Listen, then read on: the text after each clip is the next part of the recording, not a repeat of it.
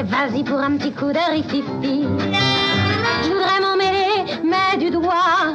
Il me montre la porte et me dit tire-toi. Et quand il revient sans rien dire avec son méchant petit sourire, à mon tour ça ne fait pas un pli. Je suis bonne pour le rififi. My wife said the funniest thing. What did she say? Oh, you'll never believe what it is that my wife said. What did she say? Oh, you'll never believe. You want to know what my wife said? I want to know what you'll she never said. believe what she. So I my need to wife, hear this. My wife. Your wife? Yeah. I met her. I met her. She's a nice lady. My wife. Tell me about your wife. What did your wife do? Okay.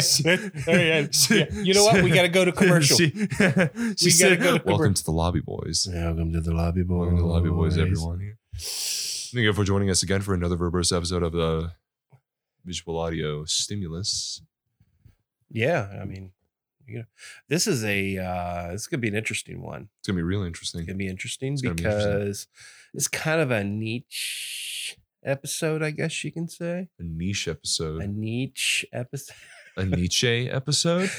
A niche. A Nietzsche episode. A Nietzsche episode. I'll bring out all my thoughts on nihilism today. So, as you can tell from the title, we are doing the movie Rififi. A classic American movie, as we all know. And yeah. Subtitles, French. Yay. Yeah. So. I'm not going to talk about the French. Uh-oh. Not today. How You about can't coerce me into talking about the French, Dad. sit in the chair now and we're going to do this. That's right. My hands being forced, people. Yes. In my hands, my filthy fingers, I hold Rififi on Blu-ray. He has those dirty, dirty fingers of a man who will get off work, but he won't wash his hands after getting off work. You ever just hate that? Yeah. I fucking hate guys like that. They come with Weird. the dirtiest fucking hands. It's like, just rinse them underwater real quick or something. Yeah. Don't hand me your $20 bill. So this is the Criterion edition. I love Criterion. They do great transfers. Sometimes, there's just a movie that they'll put out that I'm like, I don't know what this is. And I watch it. I'm like, how have I never seen this movie before? Yeah. And then you find out like, oh, this movie hasn't been on video before. Yeah. Well, I recently learned something interesting. What's that? So the only reason why we have Nosferatu is because a French film collector had it in his collection while everything else was being destroyed, and he hid it away, and he hid it all the way through World War II. Yeah. As the Nazis destroyed everything. So because of him, we still have this influential movie. Interesting. Yeah. Interesting. It was really cool to learn about. Yeah. That's cool. Yeah. That's cool. It's kind of what Criterion does. Yes. It's very important that we have such collections held, because in my opinion, I think it's very important to keep a lot of old things like that preserved. Yeah. I think it's important both as a cultural standpoint and as a standpoint for us to learn from a historical perspective. Any art form, really, honestly, books, paintings, movies, it's all very important for us to keep them. Most things, most works of art are kind of snapshots of that time, kind of an idea of where the society was, good or bad. Yeah. And film is an interesting thing because there are so many different, I don't know, just so many different genres, and you can kind of get a sense of what was going on. Yeah, you definitely can. I mean, some are come at you with a hammer over the head, but others it's a little subtle. You get some symbolism in them, like John Carpenter with his anti-Reagan stuff in his movies. Yeah, the 80s was an interesting time for social commentary. It really was. Get some interesting late 60s, early 70s movies about race. It had a lot of TV shows and stuff that focused on like the Twilight Zone. Mm-hmm. Star Trek had a lot of political talks in it. Mm-hmm. Though some people are surprised to hear that Star Trek has politics in it. Yeah, which is weird. I don't know what shows or movies they've been watching because Mm-hmm. it's always been there. Yeah, that's been one of the cornerstones of it. But today, we're talking Rififi. Like I said, this is the Criterion Collection version. I do have it on Blu-ray. It come out in the year of 1955. Here's what I know about Rififi. It is a heist movie. I fucking love heist movies. Yes, we do. I love them so much. You know what's something we should talk about sometime? Hmm. The Italian Job. We should watch that again and talk about it. Yeah, 100% we will. Michael Caine version to specify. Mm-hmm. I don't hate the Mark Wahlberg version, but I like the actual heisting in the Michael Caine version. It's fine. So, other than what I just said, what do you know about Rififi? Without going into any spoilers of anything we know. It came out the year that Godzilla King of the Monsters came out. Mm-hmm. And also, I think Godzilla... No, not Godzilla Raids Again. Godzilla Raids Again came out in 1956. Okay, cool. And it's French. Mm-hmm. It is French. And the Black, director... white, French. The director for it was blacklisted in Hollywood, so he moved to Paris. Yes, known for Brute Force and The Naked City. Do you know what was going on with the blacklisting? So, during the Red Scare of the late 40s and 50s, there was a lot of directors and actors in Hollywood that were put under suspicion by the FBI as being communists or spies of the Soviets in general. So anyone that was suspected as being well, it wasn't really the Soviets. It was just communists. To associate with Soviets sometimes. But if you think about it, if you think about Clue, that's what they were talking about. Like when when Wadsworth says that his wife had friends that were socialists, and then they were all like, oh my God. Yeah. But blacklisting was basically that anyone who was communist or suspected of being communist or socialist there were 10 filmmakers that were blacklisted. And they basically, studios said that they would hire them as long as they would basically say, oh no, I'm not, and have I never been part of the Communist Party. Kind of a thing that they had that people that were involved in the group at the time, if anybody asked them if they were, that the group technically would be dissolved, and so they can say no. But then they changed the questioning to have you ever been, or are you now, or have you ever been a part of it? So that, and then people would refuse to answer. So that's how they get blacklisted. You have Trudeau, notoriously, who in the movie Spartacus. You ever seen Spartacus? I've heard of Spartacus. You know the part where it's like, they're looking for Spartacus, and everybody's dead. Well, that's kind of seen as a standing up for others to have their beliefs, and then by everybody standing together as one. So, yeah. But yeah, there were a list of specific people that were blacklisted. I don't have the full list, sadly, but it's definitely a point in American history and film history that not a lot of people know, and not a lot of people understand. They just think, oh, they were just these dirty commies, and it was kind of a scary time for a lot of people, because they would just somebody asking a question in a newspaper of like, let's say now, like a lot of people equate it with the quote unquote, which isn't real, cancel culture of that's what it's just like, and it's not. It's a little different. It's greatly different.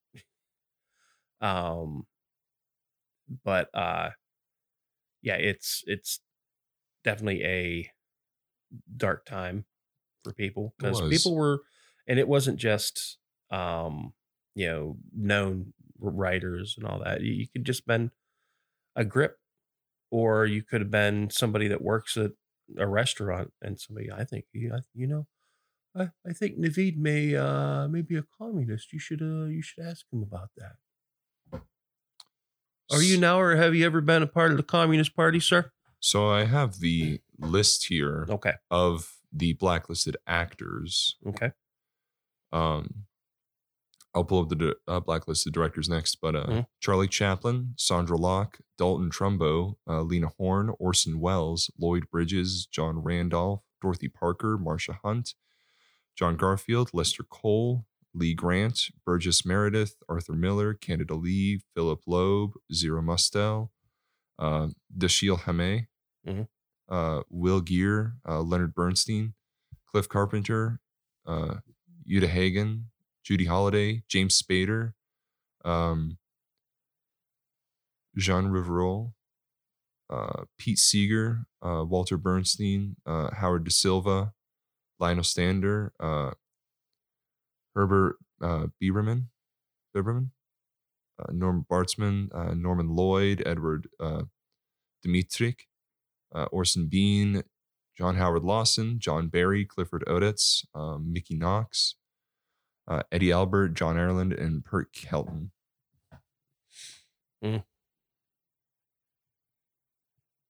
All because some politician wanted to make a name for himself. So yeah, just because there may possibly be different beliefs. So, but that's not what we're here to talk about. No, we're not here to talk about We're here to talk about a heist. Yes, we will talk the crazy histories and controversies of Hollywood another day. I need to. That's definitely going to be an episode. I will definitely send you that paper that I wrote. But yes, we will talk heists. I forgot about that. Yeah, Yeah.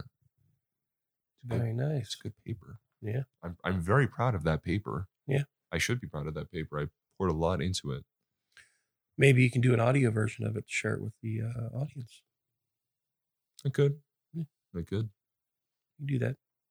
So what we're going to do, this is just for anybody who has listened to The Lost Highway.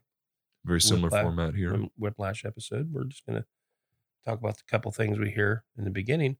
Then we're going to watch the movie. This is both of our first time seeing the movie, so it's going to be really interesting what we think after this. Indeed. Most likely going to spoil a lot.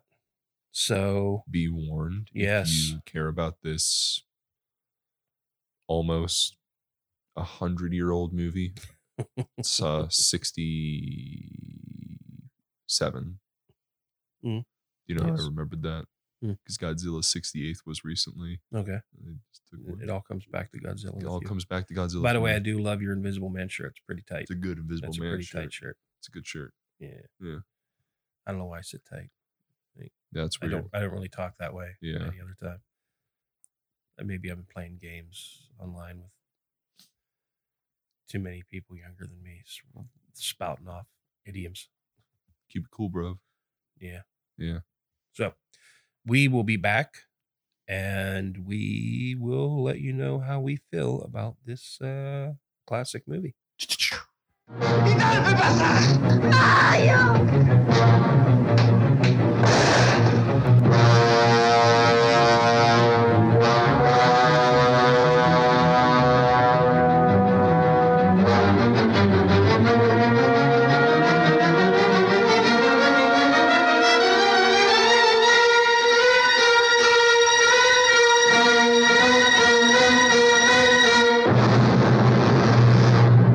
You're speeding down a road and you get a small child in the car, unrestrained. He's acting like he's all hopped up on sugar, which I'm pretty sure he is. Right. And then you're dying. And to make it worse, he's decided that it'd be a great time to take his toy gun and point it at the back of your head as you're slowly leaking your vital fluids out. I am not one for child abuse or hitting kids, but does he need backhanded? At that point, I'd be like, it's not worth it. I'm just gonna stop the car here. Whatever happens, Just gonna just stop here in the middle of the road. I'm just gonna die here. I'm just dying here, sir. You can't park there. I'm dying here. It's France. Whatever. Yeah. Great movie. Yeah. Great movie. Yeah. Fantastic cast. I will be honest with you. I myself suspected the movie was going to build up to the heist.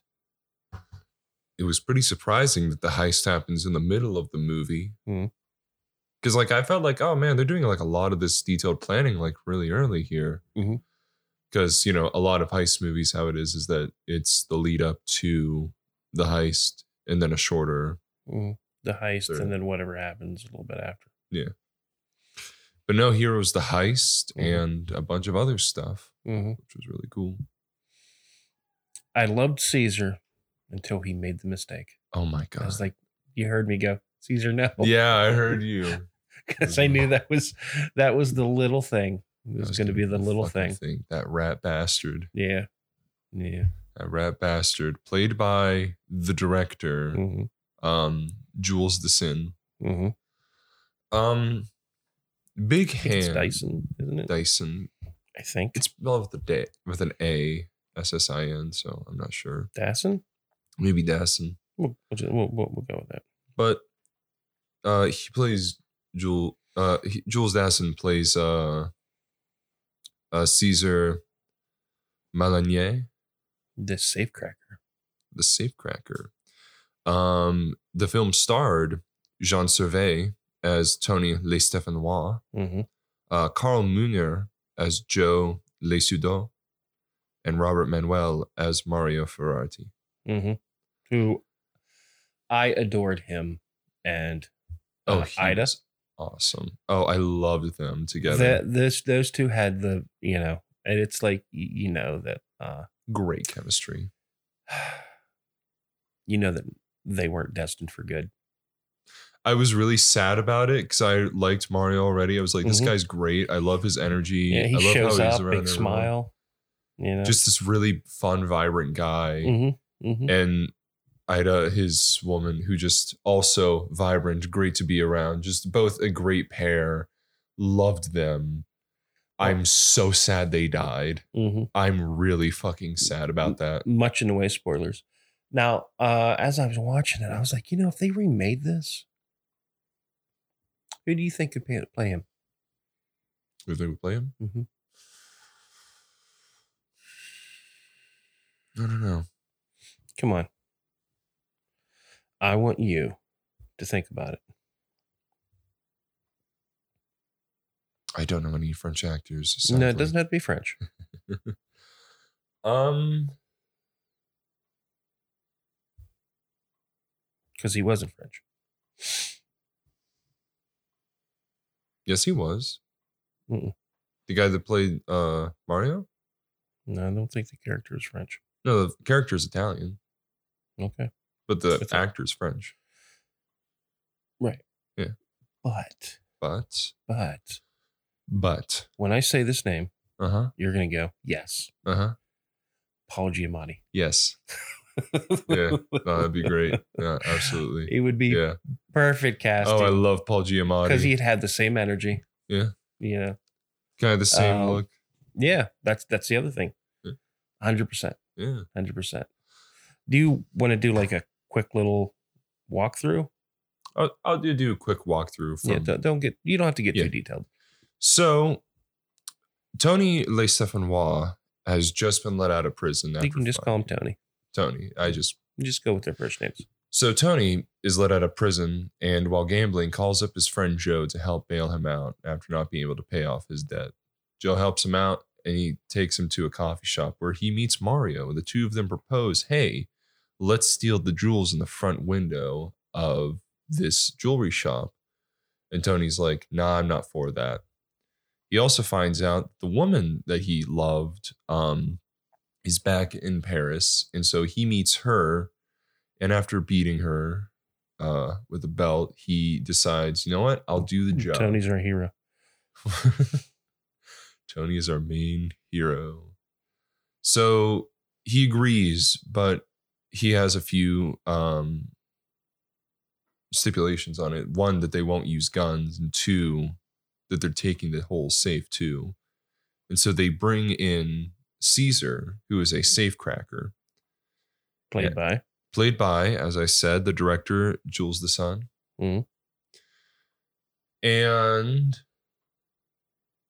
the four men meticulously plan on how to steal it. They case the joint. They practice driving out. They take all the times down for the place, different places around the store. And eventually it's the night of the heist. And in one of the best heist scenes ever, honestly, probably was an inspiration for the Mission Impossible scene, the famous one with Tom Cruise hanging from the ceiling, where it is filmed with no soundtrack and played at length. Mm-hmm. It is excellent. It's extremely well shot, and it's very good tension. It's 32 minutes. It's 32 minutes. Wow, that mm-hmm. really went by. It's 32 straight minutes of tension as they just pull off this heist. And it's sort of that thing of not like, oh no, they have to do this quick. No, because they have time to do this. They have a few hours. They have 3 hours, I believe. But it's still like that amount of tension. And like there's not really any trouble until like near the end, because they get into the safe and they steal a sack. But as they are about to get away, Caesar grabs a ring. Well, it's probably the stuff that they took and put in the sack, because you don't see the jewels until Joe sees the jewels. That's true. But anyway, so they steal the jewels and Caesar steals a ring for himself. And the men leave and celebrate that they have gotten the jewels. And a successful heist. No one knows that they did it. And they have about 240 million. I'm not sure what currency. Is it francs? No, it's German. Yeah, that's what I was about to say. I don't think it's important. It's important to me. No, yeah, it's francs. Is it francs? Okay. German's Deutschmarks. French franc. It might be euro. No, euro's current. That's true. Oh yeah, 2000. So yeah, francs. Mm-hmm. So 240 million francs is how much all these jewels that were stolen are worth.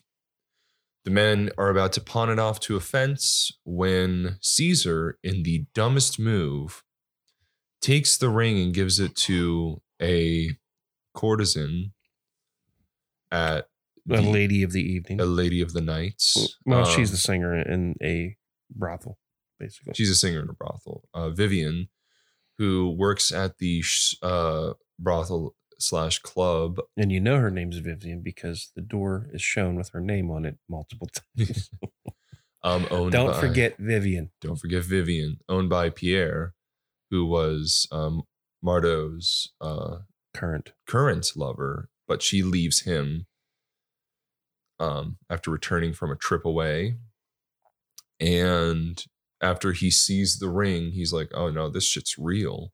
And he realizes that Caesar knows who stole the jewels because he was involved. And so Caesar rats out on Mario, saying that Mario knows where the jewels are. And so Pierre and his thugs go to his apartment and take hostage of him and Ida. And Mario, the absolute fucking goat, doesn't give away the fact that he knows where the jewels are, even though they're in the lamp right next to him. And he doesn't give away any names until Ida, who is just so concerned, calls Tony to get him to go there. But rather than asking him to come there, she warns him that the Gruters are out to get them, and they are both killed. Tony, upon finding out, goes to the club where he finds Caesar, who he kills for ratting out Mario. And so with Pierre and his men trying to get leverage to get the jewels now, they kidnap Joe, who is, I already mentioned Joe, Joe's son, Tonio,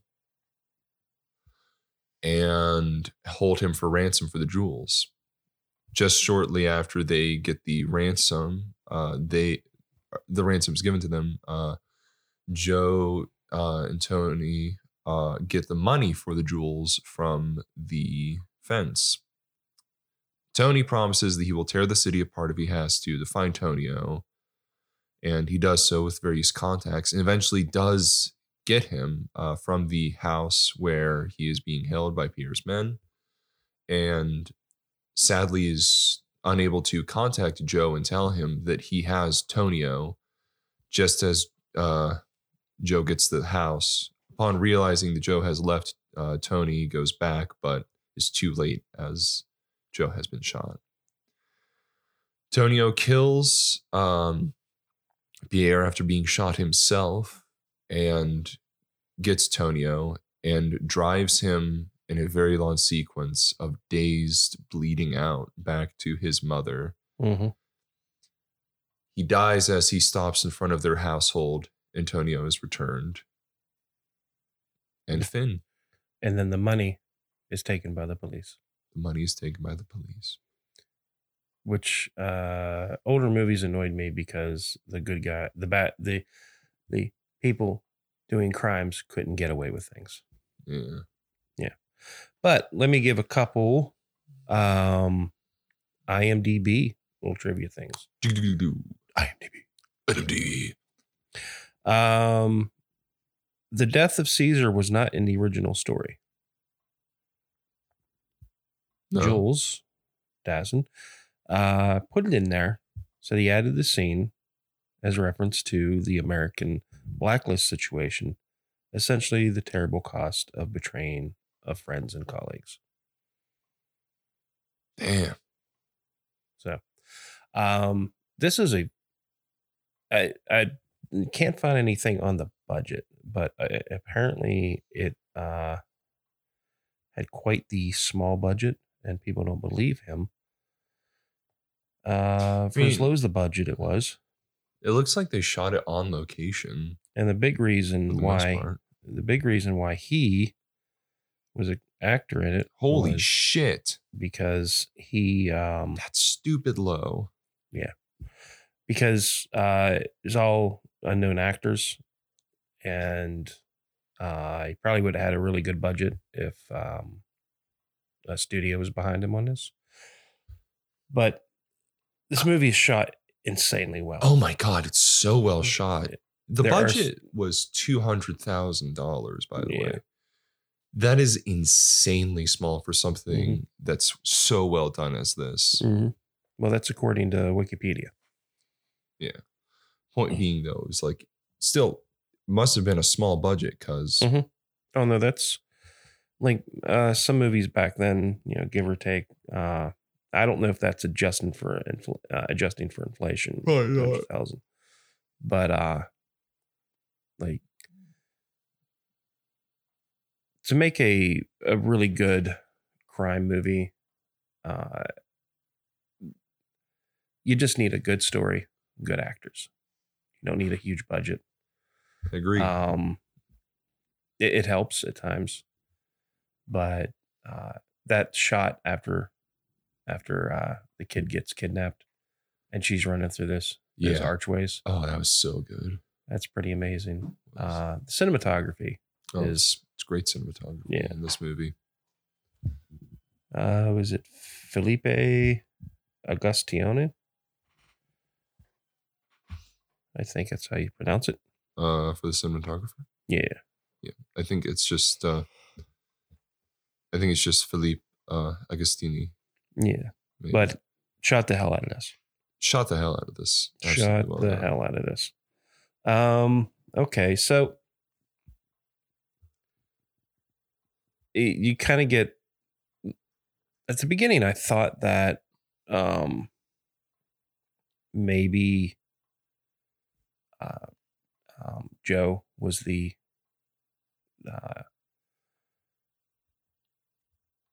gonna kind of be the lead character. That's what it seemed like. Because like, what is it? Carl Mooner?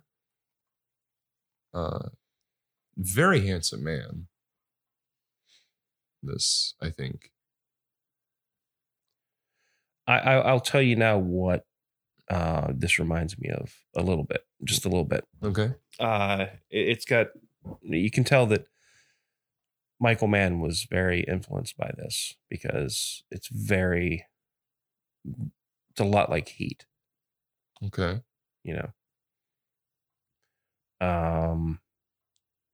Because you kind of have not necessarily the same situation, but it's kind of the same dynamic. Yeah. You got kind of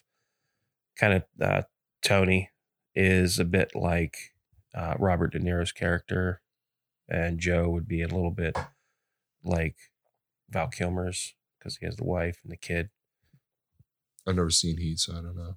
Well, I'm being pretty vague since you haven't. That's fair. But yeah, it's pretty.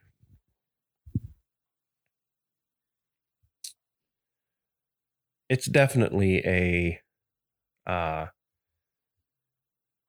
definitely something that's influenced Heat. I can guarantee it after watching this. This movie's probably like influenced a bunch of stuff, as I referenced again with the Mission Impossible scene.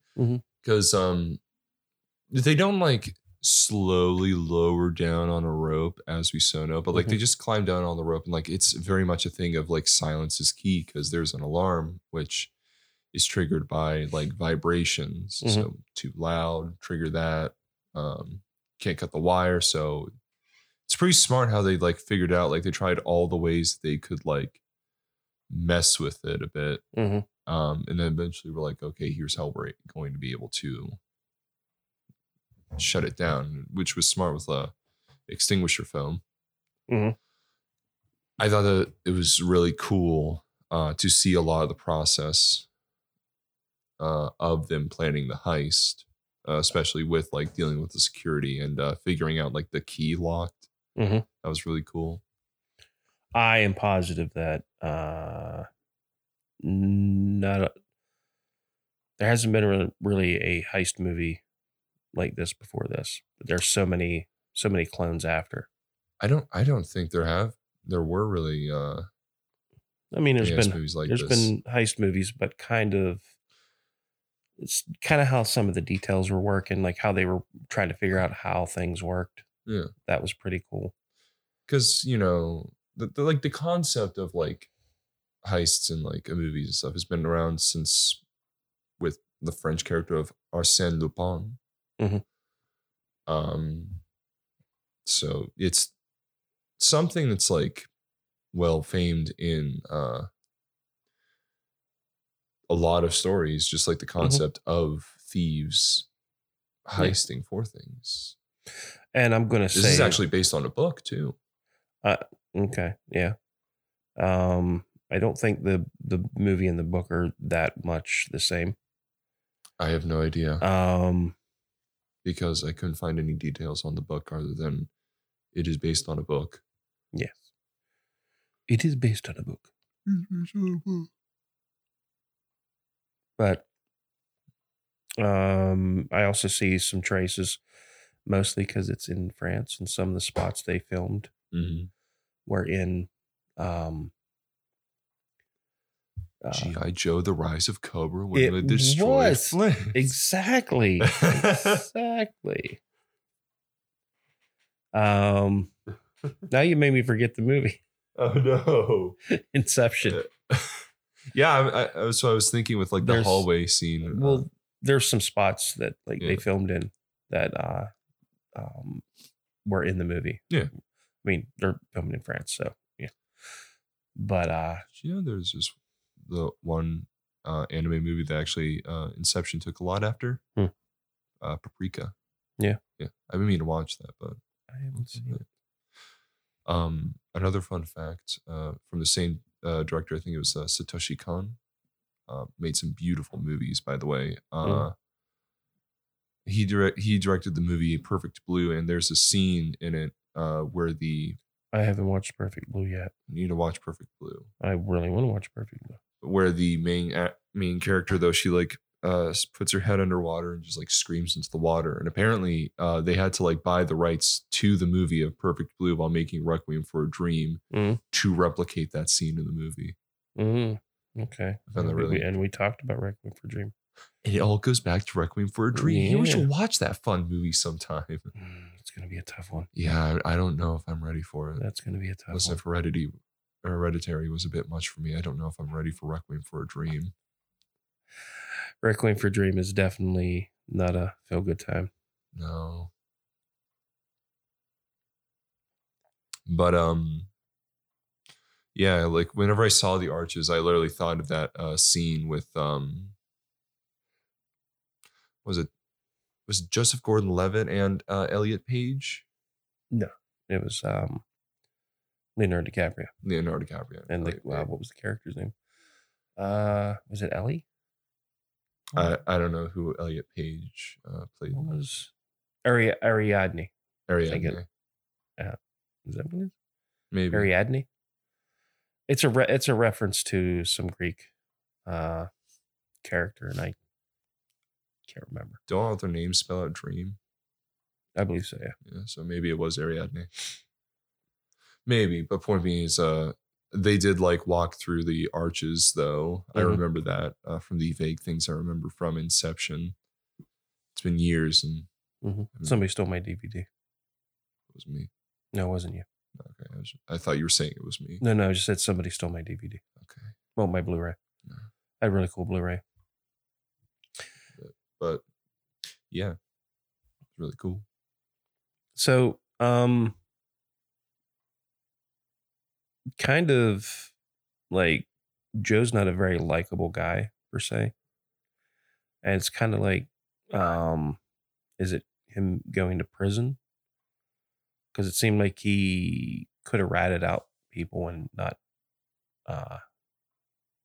no, because Joe does say that he could have, he gave Tony money.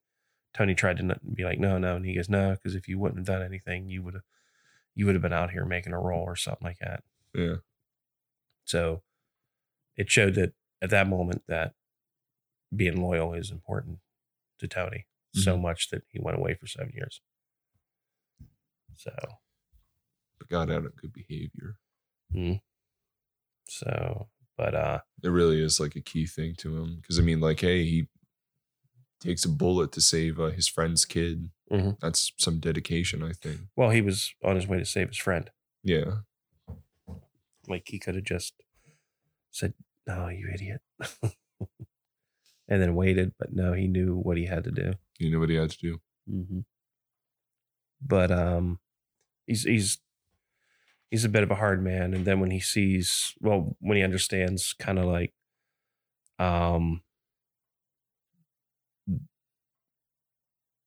that his woman, who's living the high life and he lives in squalor. So I think it, when he lashes out at her, literally, he gets the fucking belt. Yeah. That's just him being frustrated with, like, it's obvious that, pretty much it's like a pride thing almost. Yeah.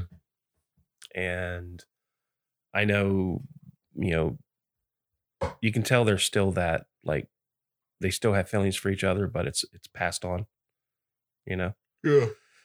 And that was just his way of kind of sealing the fact that the situation's over. Yeah. Yeah. And because the way it's framed originally is, it seems like they're going to sleep with each other. Yeah. Which you were pretty surprised about how much of her clothes she was taking It off. was the 50s, man. Like, a lot of film codes and stuff, like, for the longest time on television shows, like, people weren't allowed to be shown kissing each other, at least in America. So, like, because it would get all the nethers all excited. But it's crazy to me, like that difference. And we see like Ida's like nipples through like her dress at one point. It wasn't. No, it was kind of like the wire underneath. Because as you notice, they were hiding things, Yeah. Because when she does take all of her clothes off, you don't see her. You don't even see her take them off. Yeah. I mean, the closest you get to anybody being nude in this is, oh damn it, Mario. Yeah. And they hide him kind of awkwardly. It was kind of funny though, because he gets out of the tub. And what's funny is because you almost see him naked, but then Joe kind of steps sideways, and then Tony is stepping in front. So you got this, completely like you're not going to see this naked man at all. If you've seen Evangelion, it's like whenever they censored bits using a can of beer. There's stuff like that. Yeah. But no, this was a time that it was definitely a more conservative time in a lot of media, for sure. But so like to see stuff like that would be considered especially explicit in America was from this time. Like I was expecting it to be like more European because there's a lot more visual arts in Europe. Like they have a lot more statues that are nude and maybe more paintings that are nude that are on display because they're a lot less more just a prude and conservative of society whenever it comes to stuff like that than we are. Yeah. It's like I wasn't like not expecting it, just was, a surprising juxtaposition. Yeah. But what's funny is back then that's the equivalent of a nude scene. It is basically is the equivalent. A bra is the equivalent of a nude scene. Is the equivalent. But Joe, he just, he's like, all right, we're going to do this job, but we're going to do it a different way because, he doesn't want to just grab something and run like a petty thug. Yeah. He wants to do something that's going to, get him money and, get him out of the life, which is a trope in a lot of crime movies. I'm going to do this. It's going to set me up and I'm out of this. This is the last job. It's the final job. You're bringing me out of retirement for one last job. And then it's never the last fucking job if there's sequels. Mm-hmm. Every Fast and the Furious movie. Just one last job. How many more movies do we have after this? Okay. 9 more. Yeah, 9 more. So, so they get into the planning. Mm-hmm. Marco calls his friend up, Caesar. Mm-hmm. And Caesar immediately is known as being a ladies' man. Mm-hmm. So what's he do when he goes to the club? Falls in love with the first woman he sees. God, and then, they're like, come on, leave the coat check girl alone. And then he falls in love with the next woman he sees. Who is... What was her name? God, what was her name? What was her... Was it Vivian? I think it was Vivian. I think it was Vivian. Vivian, who... The club singer. Works at a brothel. Mm. Well, it's a club. I guess I shouldn't have called it a brothel, but, give or take, because there were... They do say in charge of the evening. girls. And there is walking off with people. Like, there's some definite sex worker stuff going on. It's a crothel. It's a club brothel. Yeah. It's a crothel. It's a crothel. It's crothel. There we go. New word, crothel. Then when... I think one of the best touches when they kidnap the husband and wife, and they're tying them up to the chair, and they put the pillow behind the woman's head so she could be comfortable. Yeah. So. I loved Mario like patting her head like, there you go. You're good. That's funny. I like to like just the husband and wife just like one by one coming out of the door and getting chloroform, just like boom. Boom. The thing I liked about it's not a straight, like there is some comedy to it. Yeah. There's some nice comedy to it. Yeah. And it trucks along pretty good. Like it's like a 2-hour movie. It's almost a 2-hour movie, and it in no way at any time felt slow. I wasn't really like ever checking the time either. I never didn't checked the time. It just didn't seem like, like there's sometimes movies where if I'm like sitting down to like watch them, I'm just like, oh, how long is the movie? Mhm. Or like, where are we at in the plot? Well, that gets to a really interesting thing because there's nothing in the movie that doesn't matter to the movie. Yeah. Even like the little visits with the family and that, because the family becomes a big part of the movie later on. Yeah. The singing, the club singer, The requisite and 50s then movie full segment of someone singing a yeah, song. a whole song is sung. That happens a lot in a lot of movies like this, and it's really weird that Mhm. it happens so much. I think it's the musical thing where people are big into musicals. If you throw them singing up, there's even an Alfred Hitchcock movie with a musical number in it. So What? yeah, Doris Day. You ever? Oh. Oh yeah, Oh, my Doris God. Day. She, one of her most favorite songs. Huh. Que sera. It's in a Hitchcock movie. Jeez. Yeah. How do we get people to see the movie? I know. We'll have a single song. It's because Doris Day was in it, and Doris Day's known for singing, so you're gonna have to have it. But no, this movie has no fat on it. It has no fat. Everybody matters to the overall story. There's not like I'm not complaining about this, but there's not really like moments of like over like showing like what's the fucking thing where like they show different shots of like an area. B-roll? No, not B-roll. Establishing shots. Like there's not a lot of like establishing shots for things. You kind of they establish it early, and then when you go to those places, you don't really need to be reminded. But there's not like they do that because they don't feel that the audience that would be watching the movie is dumb, like movies now, where every time somebody goes somewhere, they have to show the outside of it before. Yeah. Washington, D.C. Or no, or it's in the middle screen. Yeah.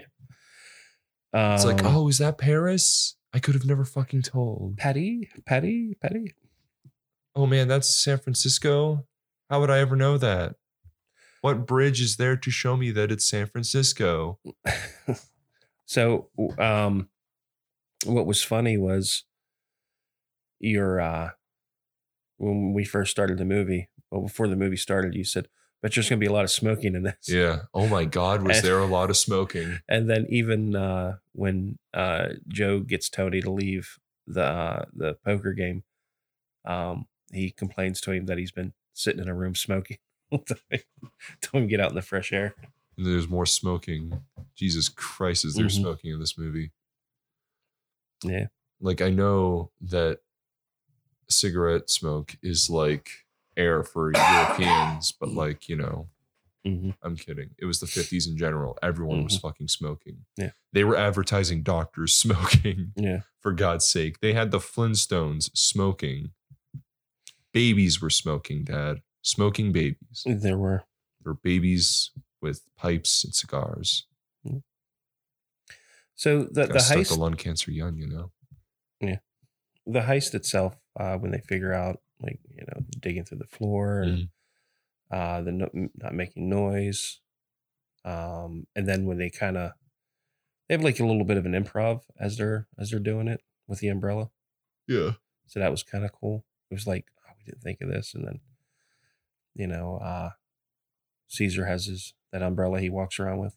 Yeah. So obviously planned in the script, but in the movie itself, it's like you have that umbrella. Yeah. Which was neat and helpful because it helped them not get all that rubble down. But then again, they weren't really caring about right. Because they would have set off the floor. Yeah. But the floor laser grid in the 1950s Parisian jewel shop. Laser grid, yeah. The 1950s Parisian jewel shop laser grid. Mm-hmm. And the robot dogs. The only thing that the hunter seekers that I'm like, well, how close was the gate to the windows? Because the cops would always walk up and hit it. Like, what if they set off the alarm? I think because I showed that though, Mhm. like him hitting like the hammer at a certain distance from the alarm. So like probably the door is like farther away that they were hitting Well, it. no, because it's just like the harder the impact. But that's what I mean. He was coming up, and they said it was attached to the window, so he's like slamming on the. So Right, attached to the but windows. That's probably not even a real issue anyway. So Probably not. boom, boom. But I did like the fact that after they get through everything, and Tony goes to get the car, Yeah. and he notices the police bicycle, Yeah. and he walks past it. And I was pretty surprised how fast he got behind the cop and knocked him out. I found it funny though. The cops were like, "Oh, let's hide," and then like their Mhm. bikes were there, and he was just like, "The fuck?" Just catches it and just keeps walking. Just keeps walking. They're like, "Oh, okay, nothing here." Mm-hmm. What I thought was going to happen, because modern movies train me for this, I thought that while both their backs were turned, he would have stolen the car. But it makes more sense for him to jump the cop and then steal the car. It makes more sense for one of the cops to stay at the car Yeah. instead of the whole precinct to run away from from something. Somebody takes it and everybody goes, "Oh no, how did they think of that?" And run away. No, we put the tape around it. How did they think to jump over it? There was tape around it. How could they take it? We put tape around it. That always works. There was police tape. It was yellow. What is going on here? Hey, let's draw a chalk line to remember where the body was. But just like the camaraderie of the four of them, It's great. was cool. Yeah, great chemistry And between all the actors there. How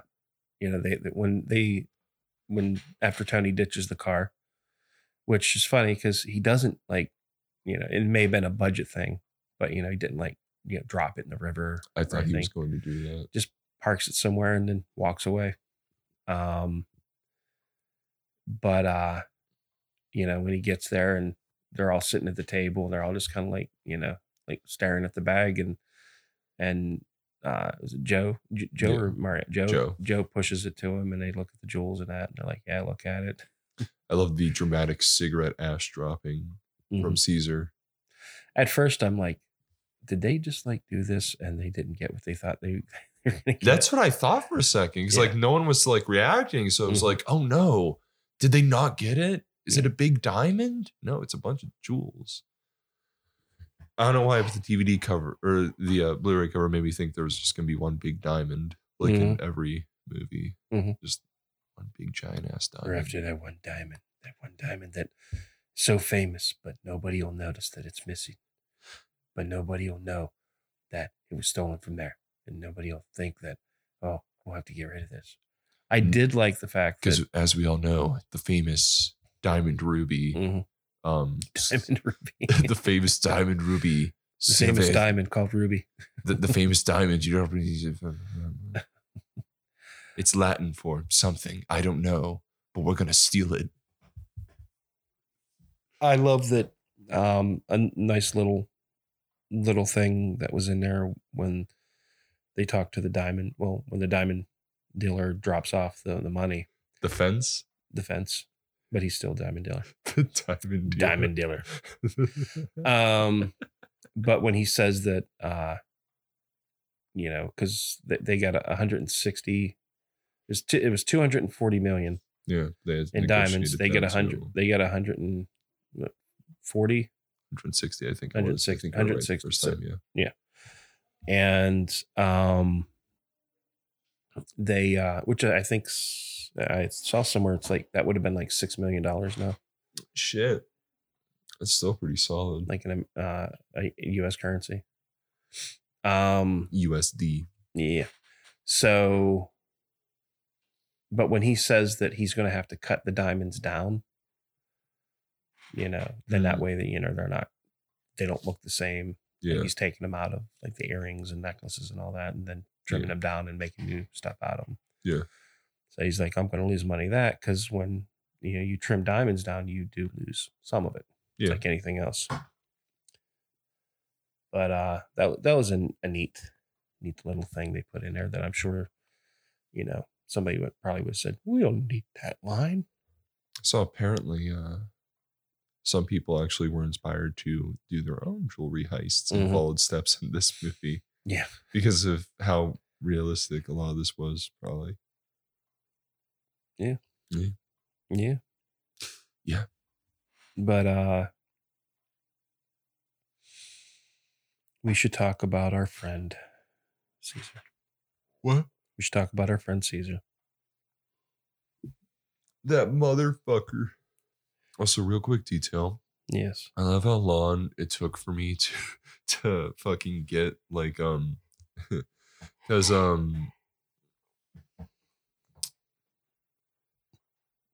because Tony's name is Le Stéphanois, so they kept calling him the Stéphanois. So I was like, why are they calling him the Stéphanois?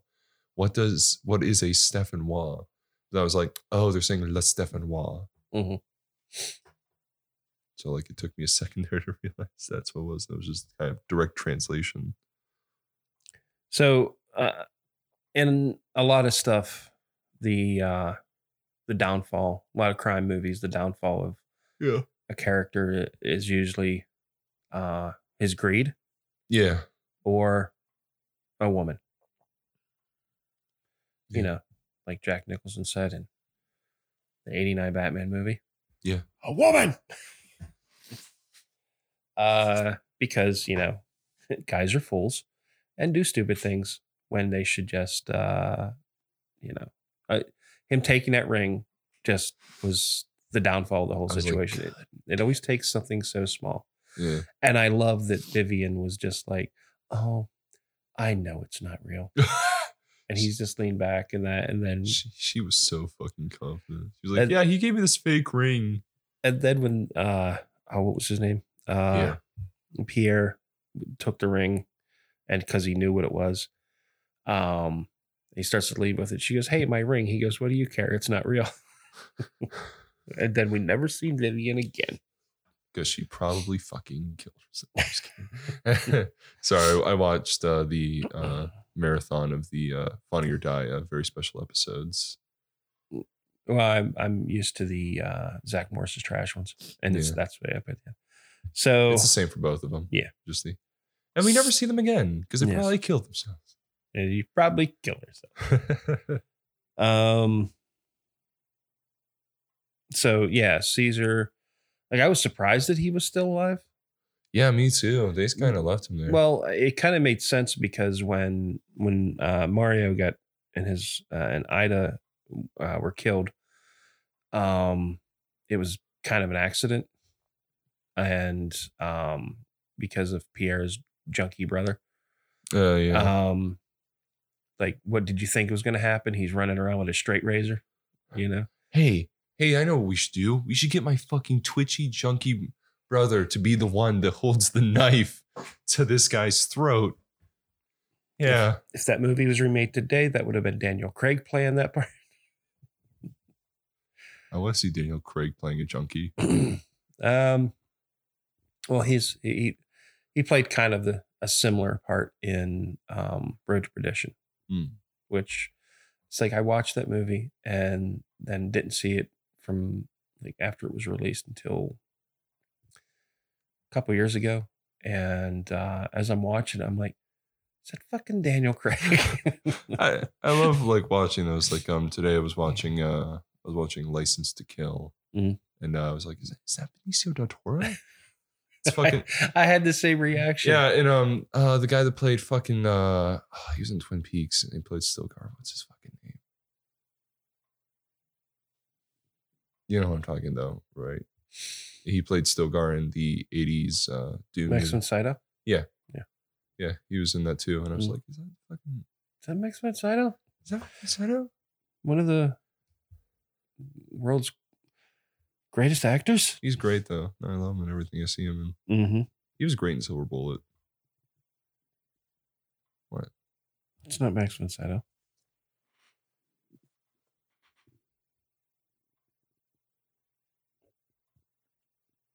Hold on a second. It's Everett McGill. No. Oh my God. Not Everett McGill.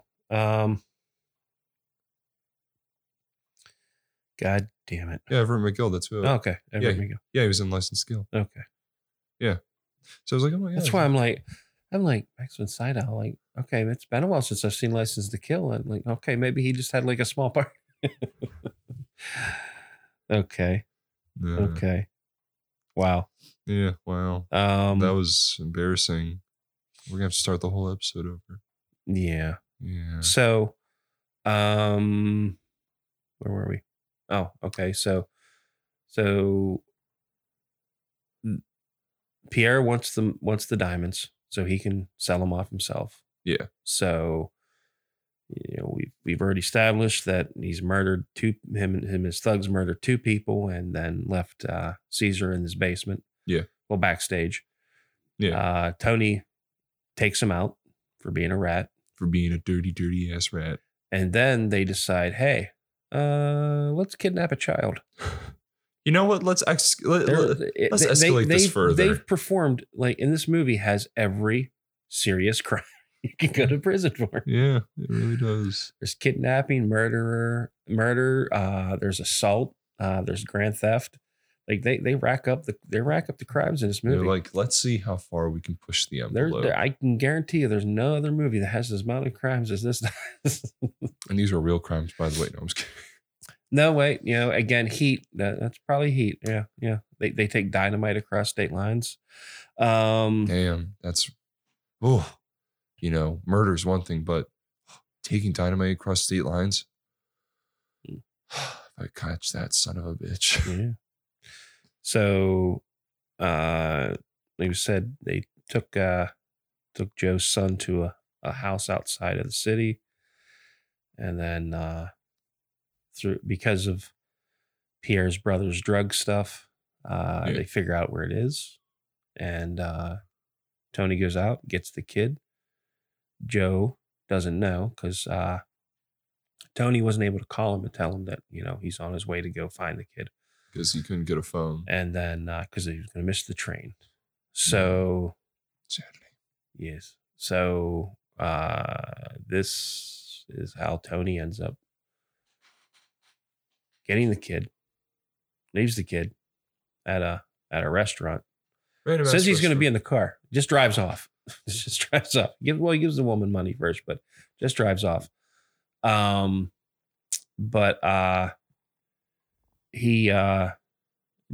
goes to the house and gets tricked to go deep into the house where Pierre kills him. Oh, wait, forgot. Tony kills Pierre's brother because I'm pretty sure that he knows that Pierre's brother's the one that killed Mario and Ida. And then he saw the twitchy hand. He was like, only one man could have killed someone with such twitch, and it's you son of a bitch. You twitchy hands shit. You twitchy hand, chunky bastard. So when Tony gets back to the house, Joe's dead. Pierre's waiting for him. Cracks off a couple shots like they're playing Call of Duty. And Joe gets Pierre in the back. They all hip fire him. Yeah. Joe gets Pierre in the back. Pierre falls down into a well. And then Joe gets the money. Checks on Joe, knows he's dead. Goes Pierre. Double tap. Makes sure he's dead. And then as he's mortally wounded, rushes to get the boy home. He gets it just in time. That fucking Luger on him. He does. So, overall, give me good thoughts on this. It's a really great movie, honestly. It's a great movie. The heist was great. The acting was great. Loved the cinematography. Loved a lot of the way it was shot. I loved acting's great. Acting's great. I did say that.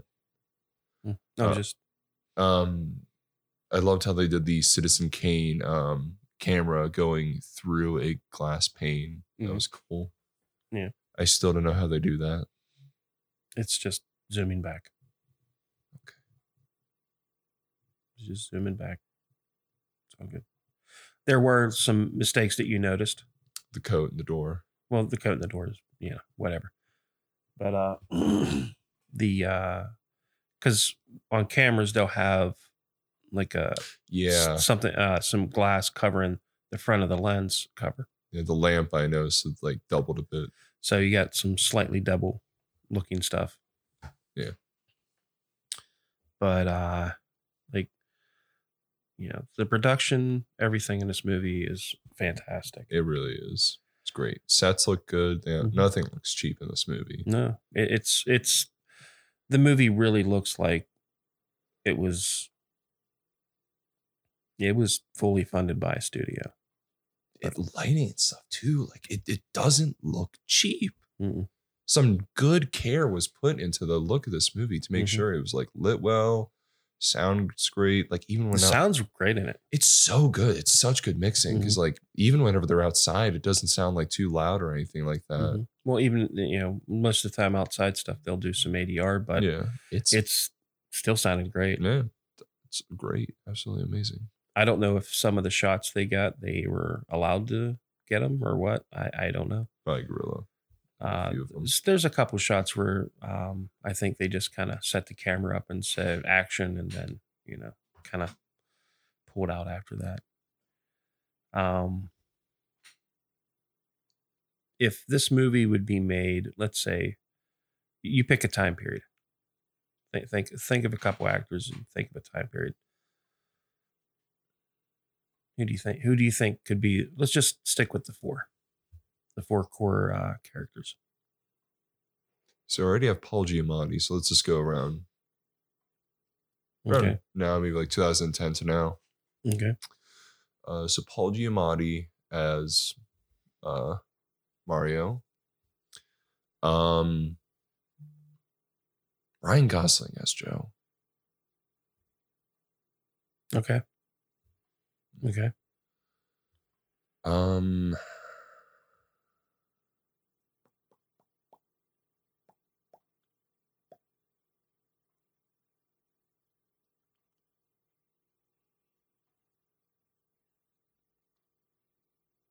would be Caesar. I don't know.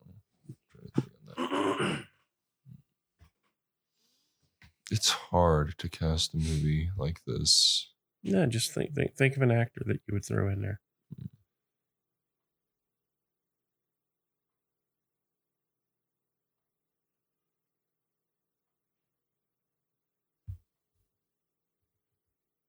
I'd put like.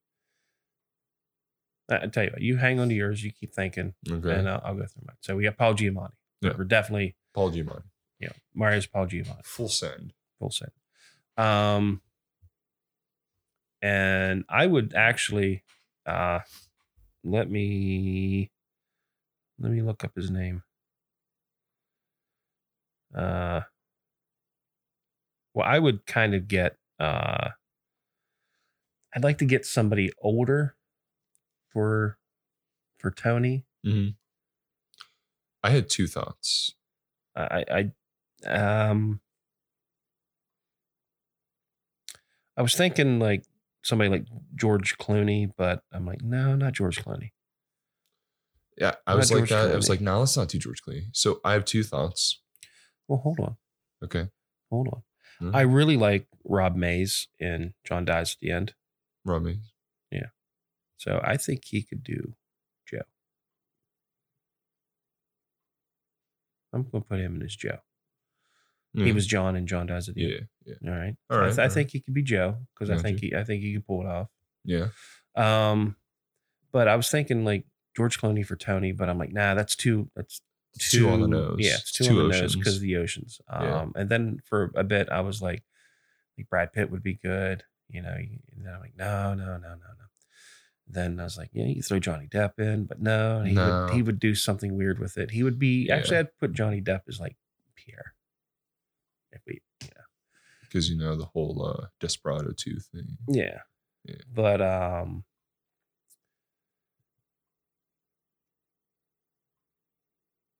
I would definitely put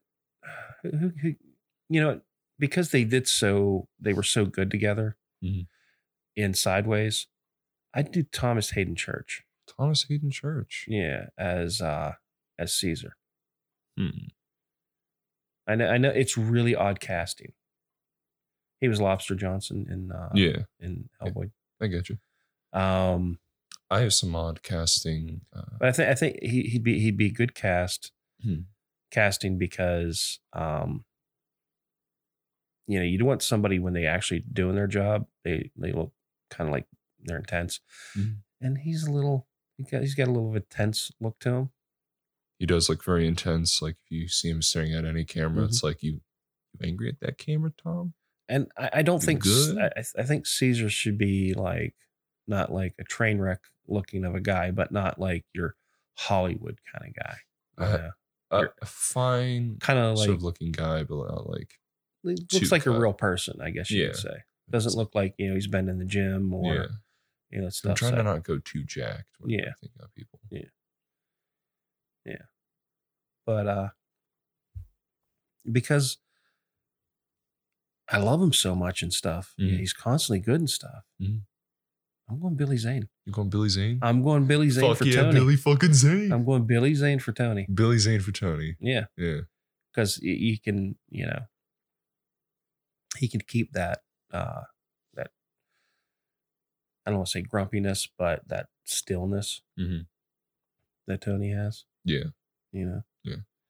I'd go Billy Zane because he's an older guy, older character, and you got the younger characters. Okay. I mean, Paul Giamatti might be a little old for hanging out with Joe, but since there's kind of like organized crime, I guess you could say it's different people, like, different jobs. Joe was like a bit green too. A bit newer to the game. But my alternate for Caesar would be Joseph Gordon-Levitt. Yeah, that's my alternate. But I'm going with Thomas Hayden Church.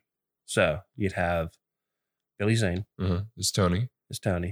Rob Mays as Joe. Rob Mays as Joe. Rob Mays as Joe. Paul Giamatti as Mario. And Thomas Hayden Church as Caesar. Okay. So Paul Giamatti as Mario.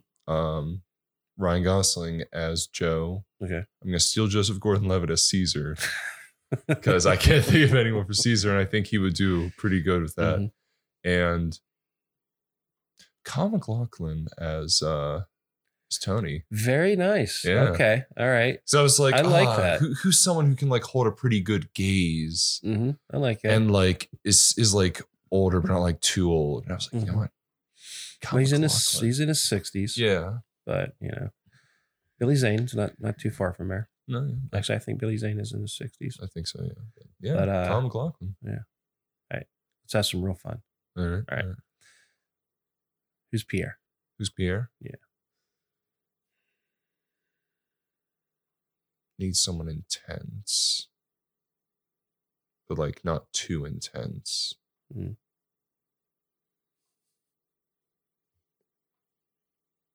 Henry Rollins. No. I'm kidding. No. I was thinking Henry Rollins for a bit there. I was like, no, let's not do it. No.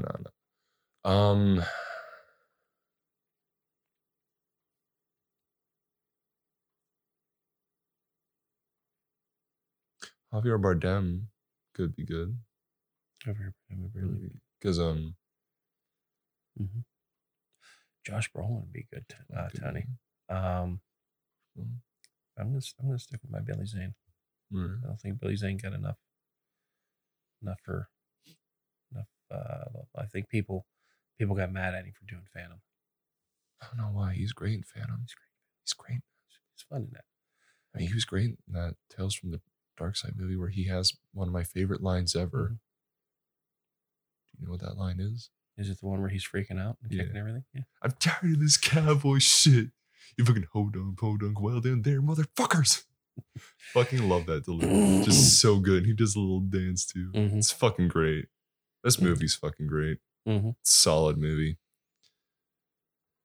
You have our highest recommendation, I think, to anyone listening or watching. I don't know how you are, but if you are, to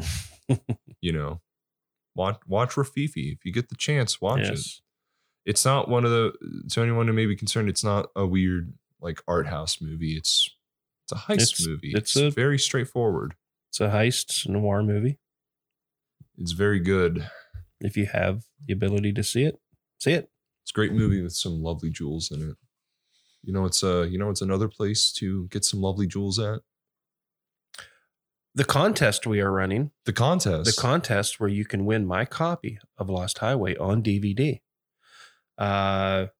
Need some people to do some ratings on our podcast. You can do it on what's that Spotify one? You can throw some stars up on it. Excuse me, guys. But if you write a review on Apple Podcast, it'd be really appreciated. Again, if you hate the podcast and you give us like a horrible review, fine, just give us 5 stars. But we're just trying to get more people to notice the podcast. So we just, want to give back a little bit, plus ask for a little bit extra, because we do enjoy that. We have a good bit of people that actually listen to the show, and we really, really, really appreciate it. So again, when you do this, do it soon, because Thanksgiving, we will be announcing the winner. So far, we got somebody in mind, and there is somebody that's nipping at the heels. So somebody's got if they want to, they can try to knock them off that pedestal. And this is open to absolutely everybody. Doesn't matter. Everybody. So give it a go. Even if you don't have an Apple account, just grab a friend's iPhone and rate us on there if you want. You could do that. Just make sure you let us know that you are the one that did it. And Naveed, how could they go about doing this?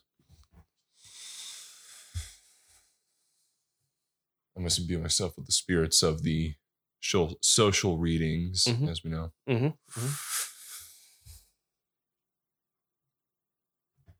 You can follow us on our socials with Instagram with @lobby_boys_podcast. You can email us any unusual questions you may have or any of your heist plans with lobbyboyspod@gmail.com. You can follow our Twitter with @lobbyboyspod. You can join our Facebook group, Lobby Boys Podcast. Our cover art was by Daniel White. You can follow him on any of his socials with @BirdsInBoxes.